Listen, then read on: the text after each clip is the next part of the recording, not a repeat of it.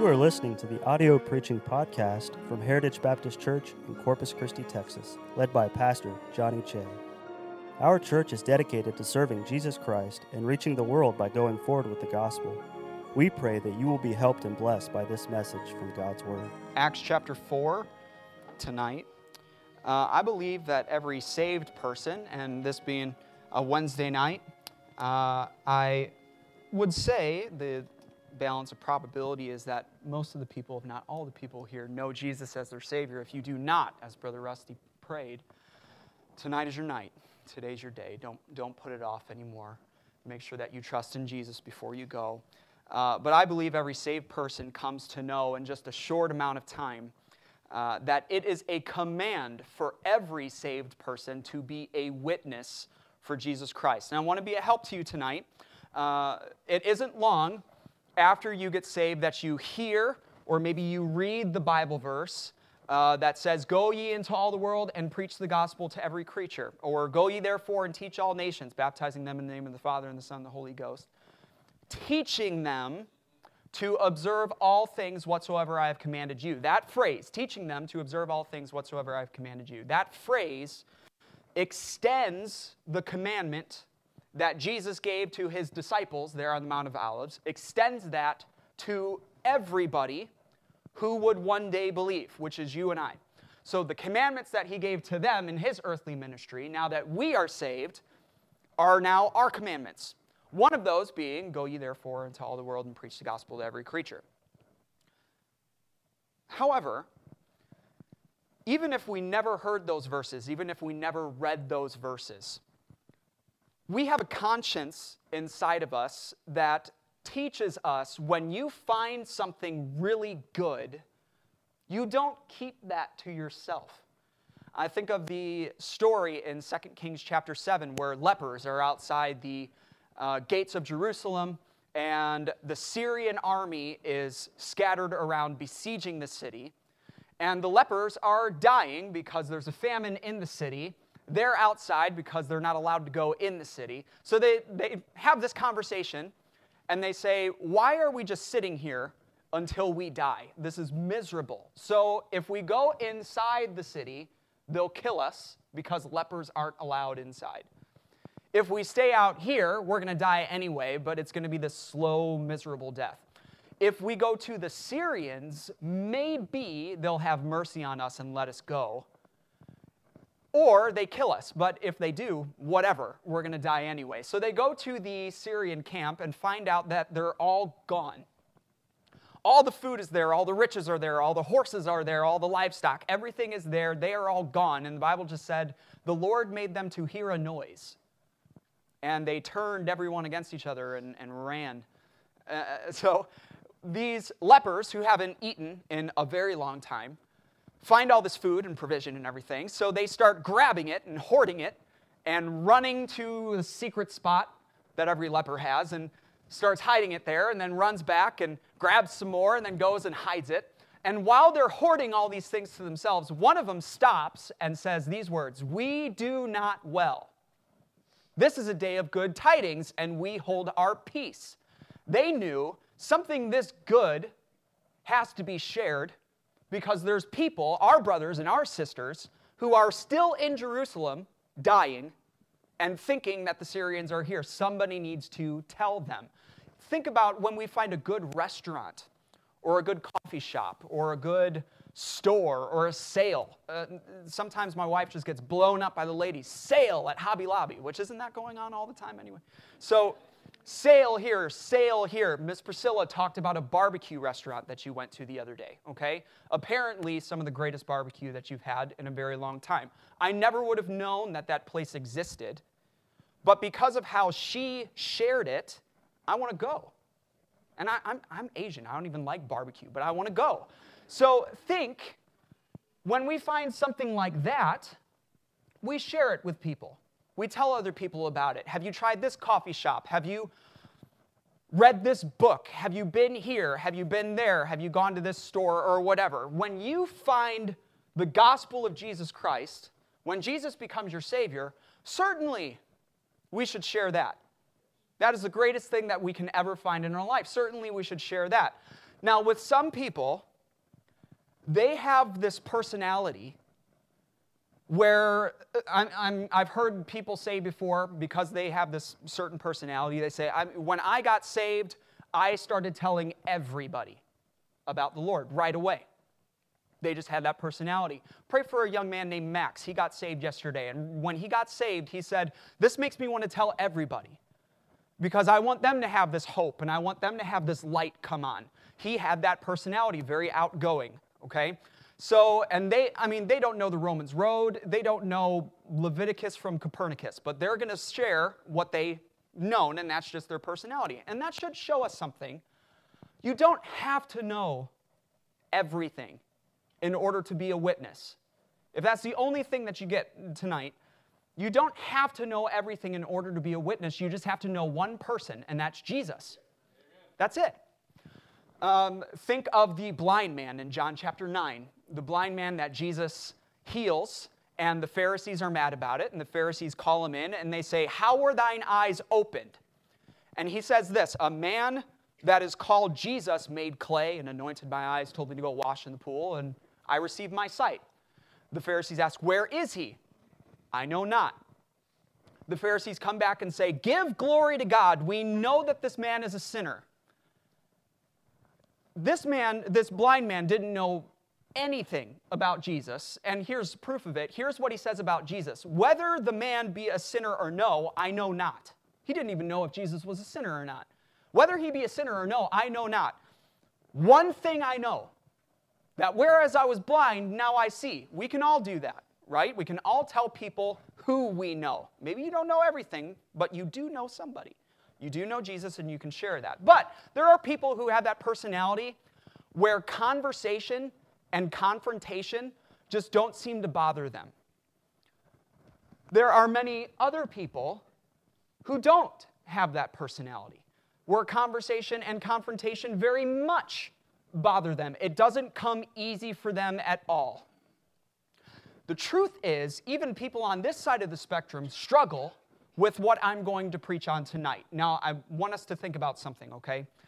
If we know that witnessing is a command, if we have a conscience that compels us to witness, if we possess the Holy Spirit of God that leads us to witness to people and convicts us when we don't, why then do many people not witness?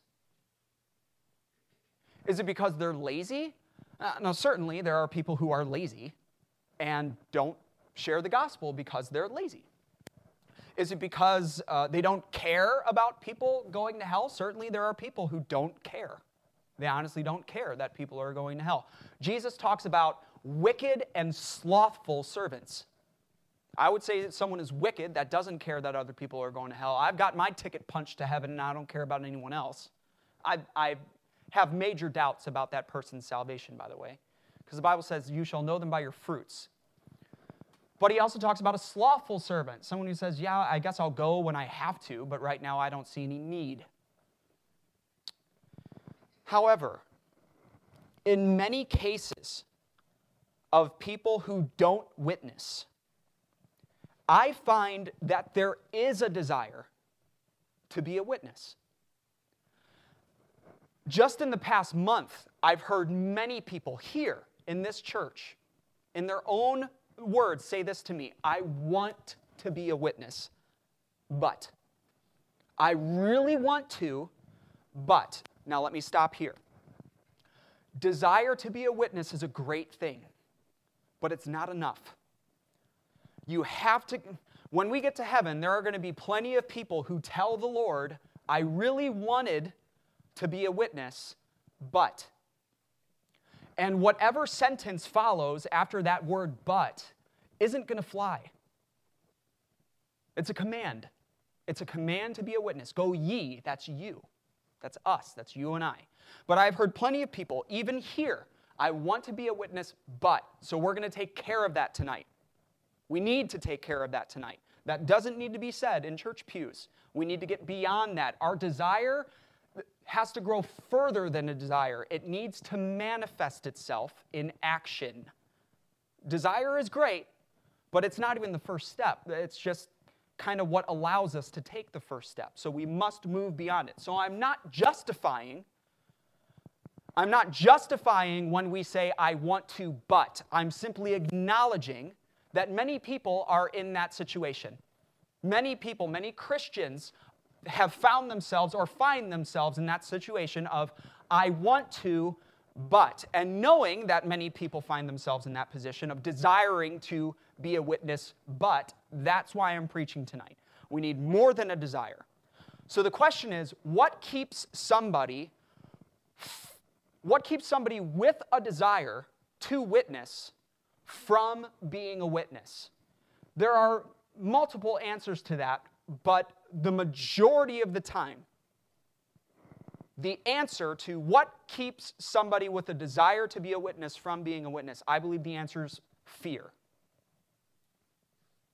One of the greatest hindrances to witnessing is fear. Many times people say, I want to be a witness, but I'm afraid.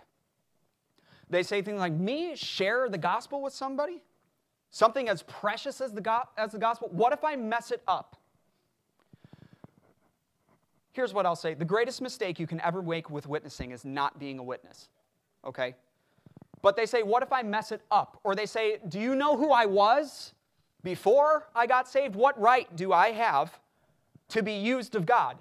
Wrong. Nobody has a right to be used of God. It's an honor and it's a privilege. Certainly, it's an honor and a privilege that we shouldn't take lightly, but God wants to use you. God wants to use you. I don't know why.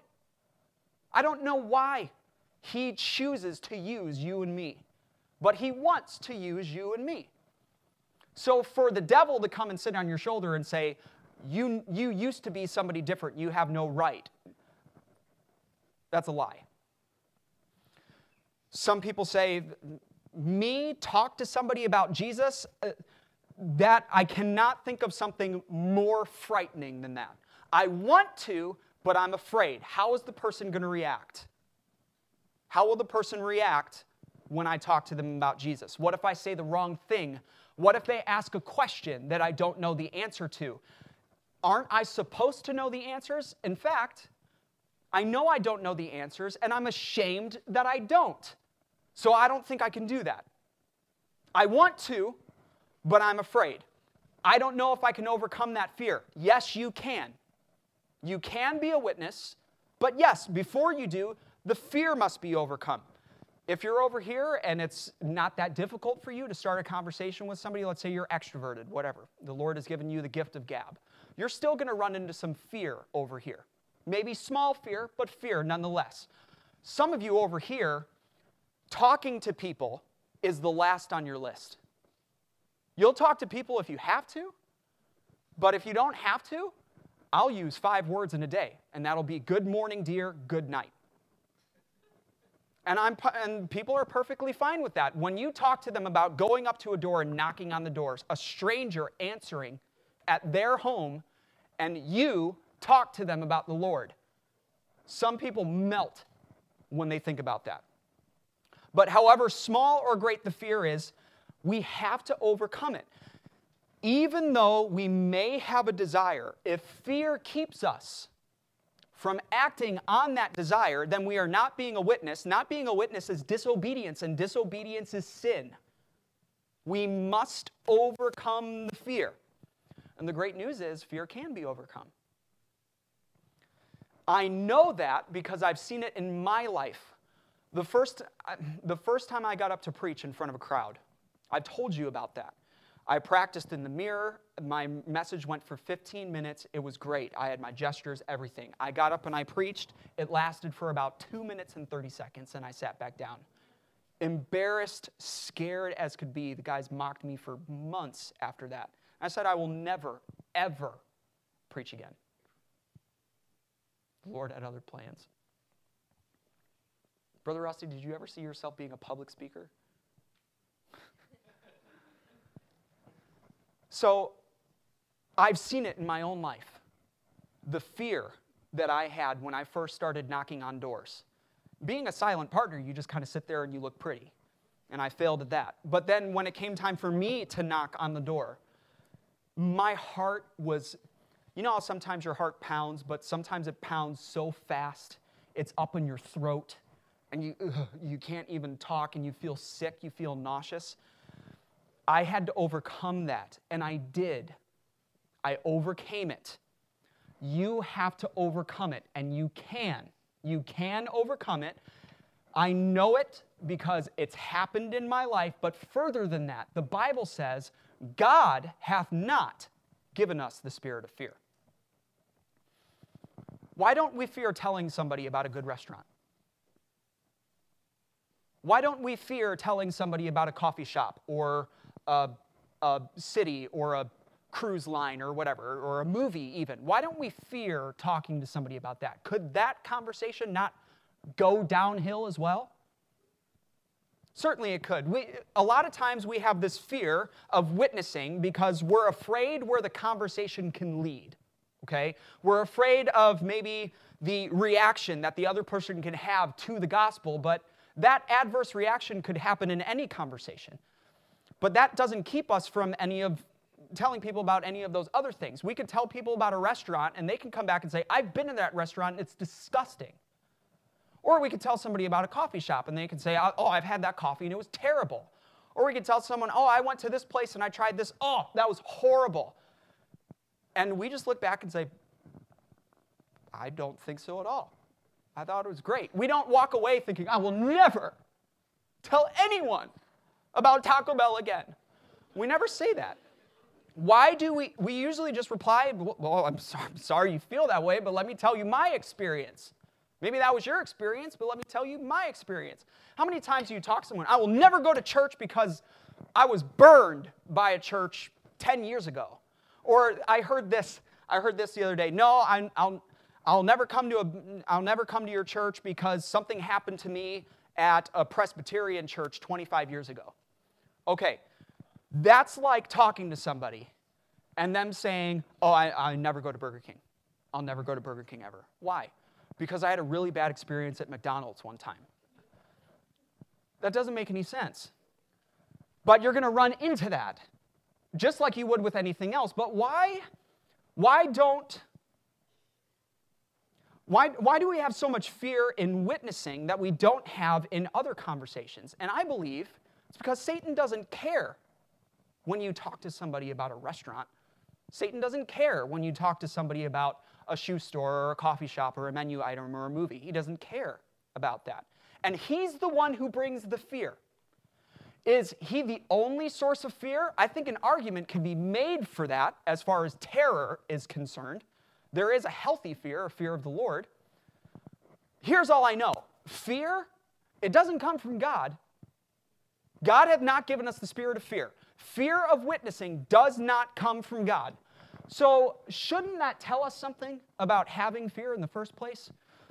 Why would Satan bring fear about witnessing and not about anything else? Because he must know if people hear what we have to say, it's going to hurt his cause. So that's why he brings fear. Knowing, therefore, the source of fear when it comes to witnessing, there must be a way to overcome it, because greater is he that is in you than he that is in the world. There is a way to overcome fear in witnessing, and I think we may be looking for the wrong solution to overcoming that fear. So that's what I'm going to preach on tonight, the subject of overcoming fear and witnessing. Lord, please be with the message tonight and help us to learn something in the short amount of time. We ask this in your name, amen. I do not have a lot of time. I want to get moving. In this passage, Peter and John have just been threatened by the Jewish council in Jerusalem. People call it the Sanhedrin. The council, it says in verse, 18, commanded them not to speak at all, nor teach in the name of Jesus. Peter and John replied, we cannot but speak the things which we have seen and heard. They didn't like that answer. Here's how they reply in verse 21. So when they had further threatened them, they let them go, finding nothing how they might punish them because of the people, for all men glorified God for that which was done, as far as the healing of a lame man, okay? You notice that word threatened there in verse 21, okay? They basically say, look, we're letting you go because we have nothing to punish you with now. But now that we're letting you go and now that we've told you where we're coming from, now we do have something to punish you for. So if you speak any more in this name, you have been warned that we now have the willingness and the ability to hurt you if you keep on witnessing. We would do it to you now if we could, but there's not a law. Well, we just made the law. No more. When Peter and John left that council, they knew exactly what being a witness could bring to them. Verse 23 says, being let go, they went to their own company and reported all that the chief priests and elders had said unto them. Now, I would imagine that an element of fear came in hearing that news. Would you not agree? If they didn't have fear in witnessing before, let's say that all of them were of the extroverted personality and they had no problem with witnessing to people. Maybe if they didn't have fear before, how do you think they feel now that they've heard a major religious body tell them, we have every opportunity and ability now to make your life miserable if you witness again in Jesus' name? Now, I believe they did have fear, as many of us have fear, but I want us to see how they overcame it. They overcame it, and God used them in spite of their fear to reach thousands of people to the Lord. Now, we can't go any further without saying this. They prayed, okay? That's technically not a point, but it kind of encompasses all of my point. They prayed. Look in verse 24. And when they heard that, they lifted up their voice to God with one accord and said. Now, we could spend much time here talking about the importance of prayer, and I am convinced that we do not hold prayer in the esteem that it should be held. We do not believe it's as powerful as it is. We do not believe it is as necessary as it is. We do not believe it's as incredible as it is. If we did, we would pray a lot more than we do. That's a message for another time. But all that to say this, okay, you're afraid of being a witness. I think everyone has an element of that fear. You're afraid of being a witness. Have you prayed about it? Have you told the Lord that you're fearful? Are you ashamed to admit to Him that you're fearful? He already knows. He already knows. Just say, yeah, Lord, you're right. I am afraid. I don't want to be afraid, but I am. Have you told Him why you're afraid? I find it an invaluable lesson and a perfect example that these Christians, who, by the way, had the same emotions and fears and propensity in their flesh as we do, when they heard the threatenings of the Jewish council, they lifted up their voice to God with one accord. And I want us to see that. Now, it's not only that they prayed, which is very important. We need to take our fear to Him. It's also when they prayed. They prayed immediately. Prayer should not be our last resort. It should be our first reaction every time. Many times we keep it to our last resort. They did not. They went to Him right away. But further, it's what they prayed. It's what they prayed that I find so wonderful. What they prayed reveals the knowledge of Bible doctrines and truth that these early Christians had, who didn't have a Bible, by the way. But they had this knowledge, because the Holy Spirit was in them, of these doctrines and Bible truths that they relied on that helped them to overcome their fear, and it will help us overcome ours as well. Listen to what they prayed. Look in verse 24. When they heard that, they lifted up their voice to God with one accord and said, Lord, Thou art God, which hast made heaven and earth and the sea and all that in them is. If you want to overcome your fear, number one, see whose side you're on. See whose side you're on. Look at who the Christians believed and knew that they were talking to. Because of Jesus, they had access in prayer at any time to the God of the universe, the one who spoke a word, by the way, the one who spoke a word and trillions of stars were just flung into existence, and He can call them all by their names. The one who sculpted the mountains and molded the landscapes. The one who filled the oceans that man still hasn't fully explored. The one who made the birds and the animals and the bugs and the fish and all of that. As they put it, they prayed to the one who made heaven and earth and the sea and all that in them is. Now, was that just the introduction that they chose that day for their prayer? One day they said, Dear Jesus. Another day they said, Dear Lord. Another day they said, Our Father which art in heaven. No. In the opening of their prayer, they were stating, Lord, we know who we're talking to. Thou art God. Questions. Is there anything too hard for God? Is there any problem that God can't bring the solution to? Can God be defeated? Can God be discouraged? Can he be confounded? Can he be ambushed? Can God be surprised? Can the God who created all things be overpowered by the things he created? No, certainly not. And I love that these Christians started their prayer by remembering that God was the all-powerful, all-knowing, all-abundant creator of the universe. That's who they trusted in. That's who they served. That's whose side they were on. Isn't that whose side we're on? Isn't God still the same God? The hands that flung the stars in place and molded land and sea are still the same unchanging hands that cradle you and me. Okay, so you're afraid to be a witness. Remember whose side you're on.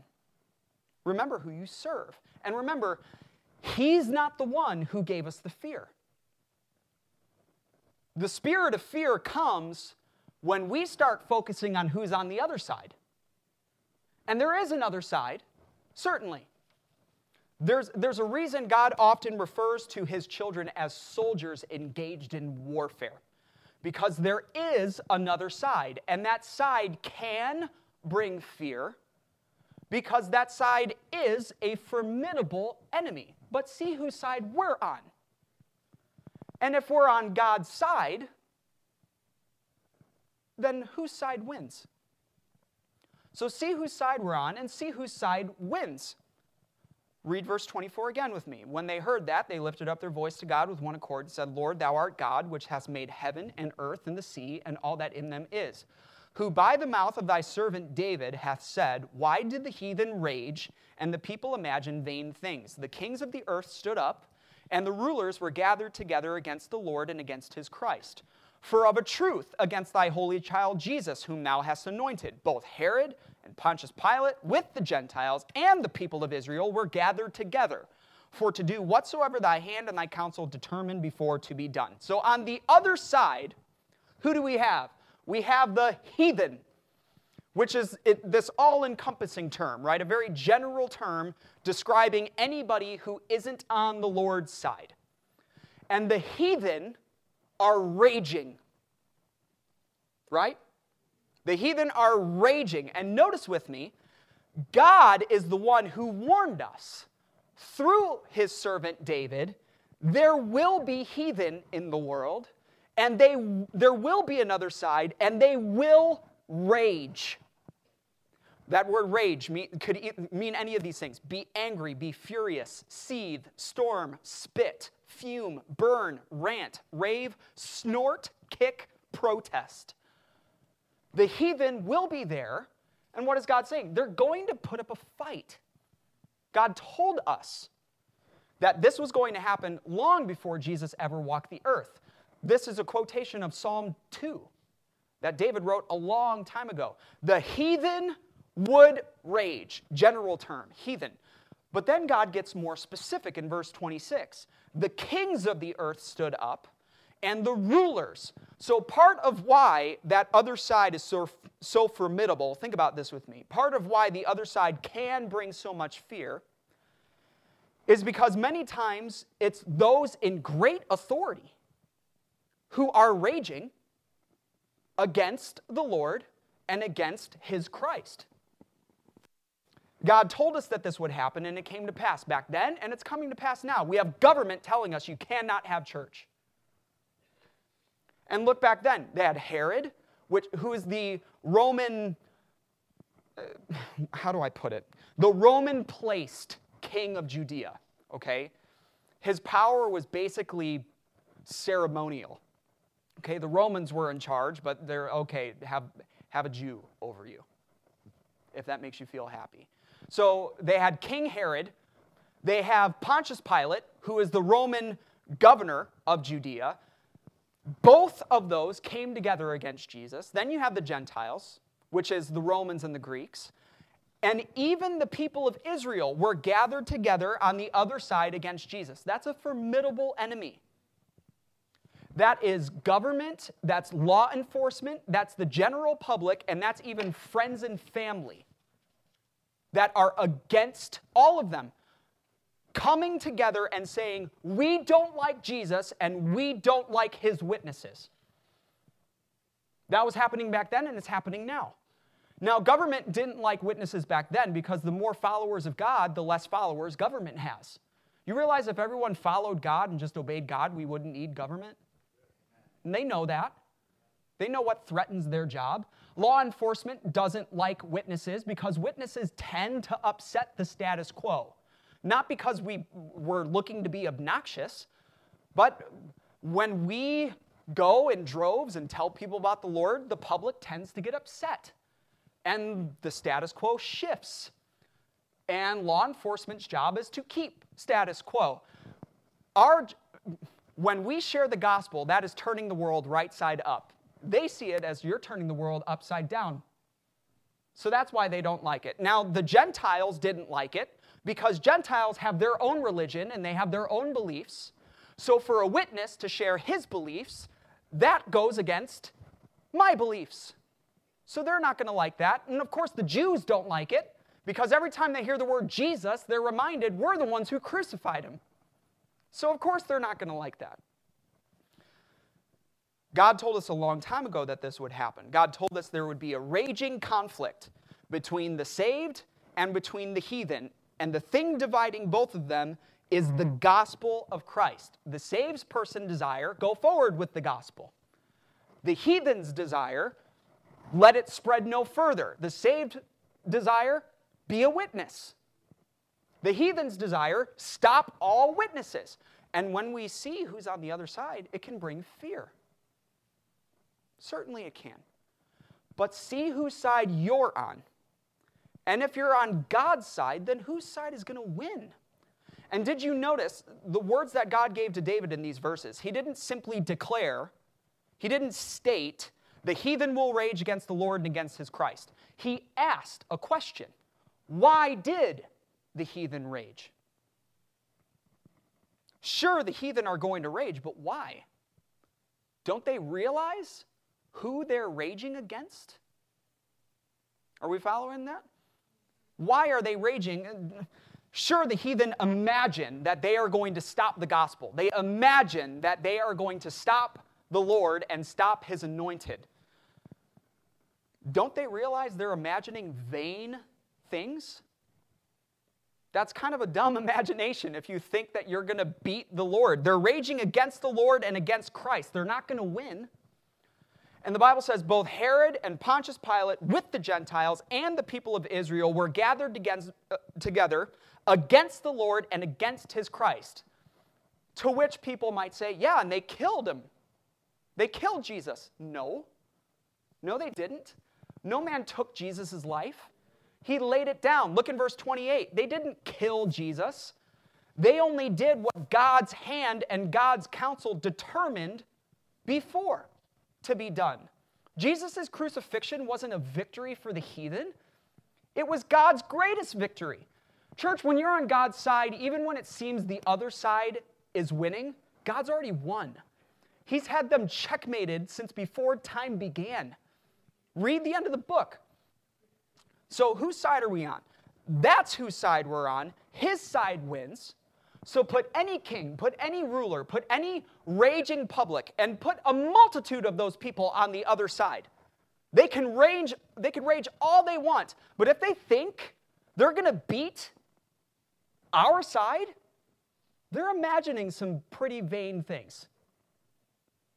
And this is what the Christians are bringing out. Now, with all of that being said, we still often feel fear. Part of that is just because we are truly weak. We're pitiful people. We are very weak. In our flesh dwelleth no good thing. Even though we're on God's side and we know that God's side wins, we can still feel fear. And like I said at the beginning, that fear has to be overcome. And I think people are looking to the wrong solution to overcome that fear. See the solution with me. Look in verse 29. And now, Lord, behold their threatenings, and grant unto thy servants that with all boldness they may speak thy word, by stretching forth thine hand to heal, and that signs and wonders may be done by the name of thy holy child Jesus. Verse 30 is basically saying, so that your ministry can continue. So we have fear in witnessing. What is the solution? Many people seem to believe that the solution is for the fear to be removed. Now, here's where I need you to stay with me. Many people believe the solution is my fear needs to be removed.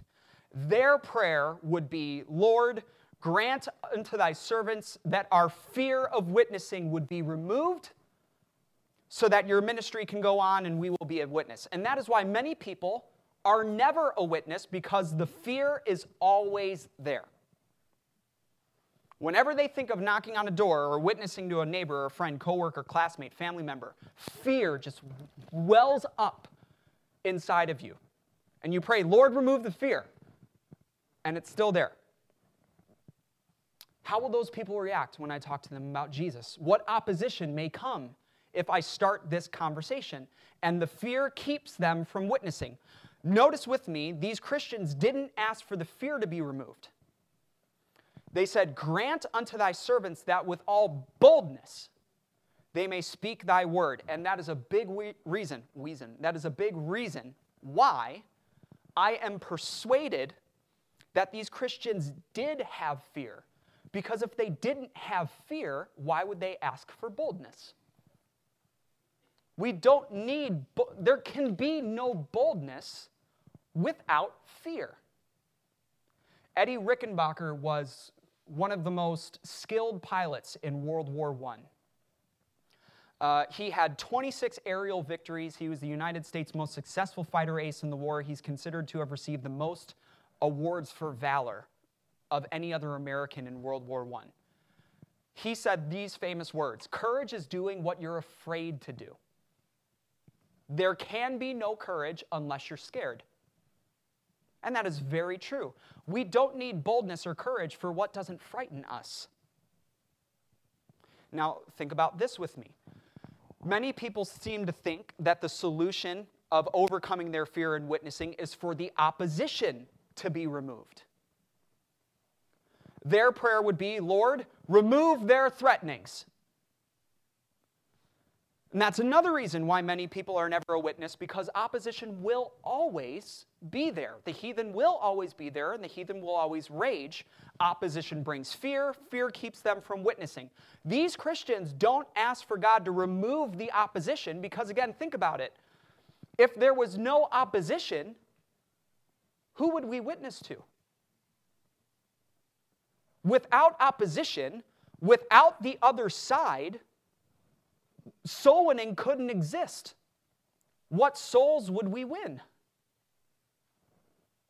So they don't ask to remove the fear. They don't ask for God to remove the opposition. They say this, Lord, we know who you are. Thou art God, and we serve you. We are on your side. You told us this would happen, and of a truth, it's happening. The heathen are raging against you, and they're raging against your son. We know they're not going to win, but they're putting up a really good fight. Behold their threatenings. That's what they say. Not remove them.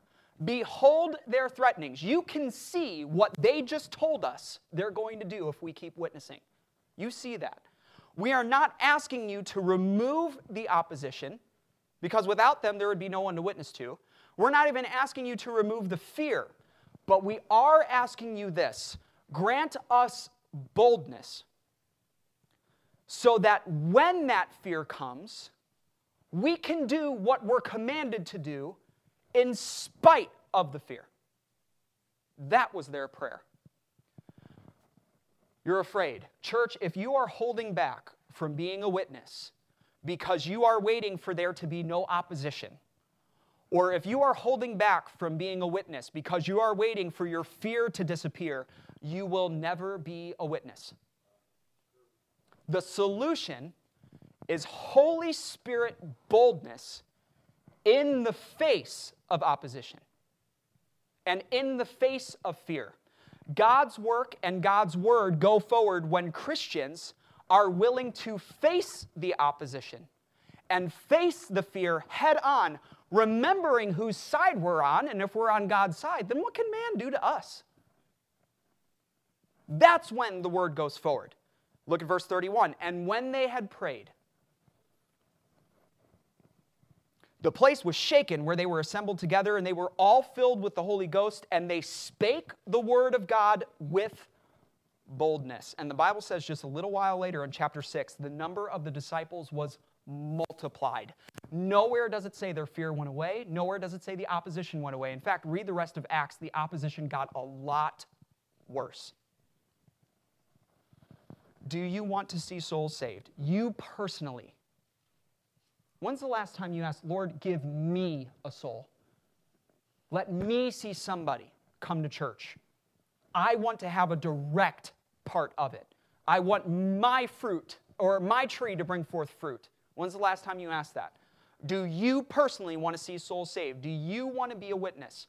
You need to ask God for boldness to knock on that door even though you're afraid to do it. You need to ask God for boldness to start that conversation with your coworker even though they may oppose you and even though it may not go well. You need to ask for boldness to be a witness for him even though your heart is beating in your throat. Holy Spirit boldness is what you need. I cannot make it more complicated than that. I'm not going to overcomplicate it is what I'm saying. It is that simple. Lord, we know who you are. We're on your side. They're on the others. We're scared of the other side, even though we know that they're not going to win. Give us boldness. And he did. Stephen stood in front of this same council in Acts chapter 6, and they said, when they saw the spirit in which he spake and the wisdom, they could not deny his wisdom. There are two things in the Bible that God says anyone can ask for them, and I will give it. I will not hold back. The Holy Spirit and wisdom. So if we are not being a witness because of fear, we need to overcome that. And Holy Spirit boldness is what we need. You're on the side of the same God who said, go ye therefore and teach all nations, and lo, I am with you always, even unto the end of the world. And as long as he is with us, we can't lose. Fear comes. It's a part of it. Fear comes. But what time we are afraid, trust in him and know he's with you. And when you know he's with you, yea, though I walk through the valley of the shadow of death, I won't fear anymore. I will fear no evil, for thou art with me. So, get over your fear. Ask for Holy Spirit boldness. Let the Lord use you. See somebody saved. Lead someone to the Lord. Thank you for listening to our audio preaching podcast. For more information about our ministries, or if you would like to get in contact with us, please visit our website at heritagebaptistcctx.org. May God bless you as you go forward with the gospel this week.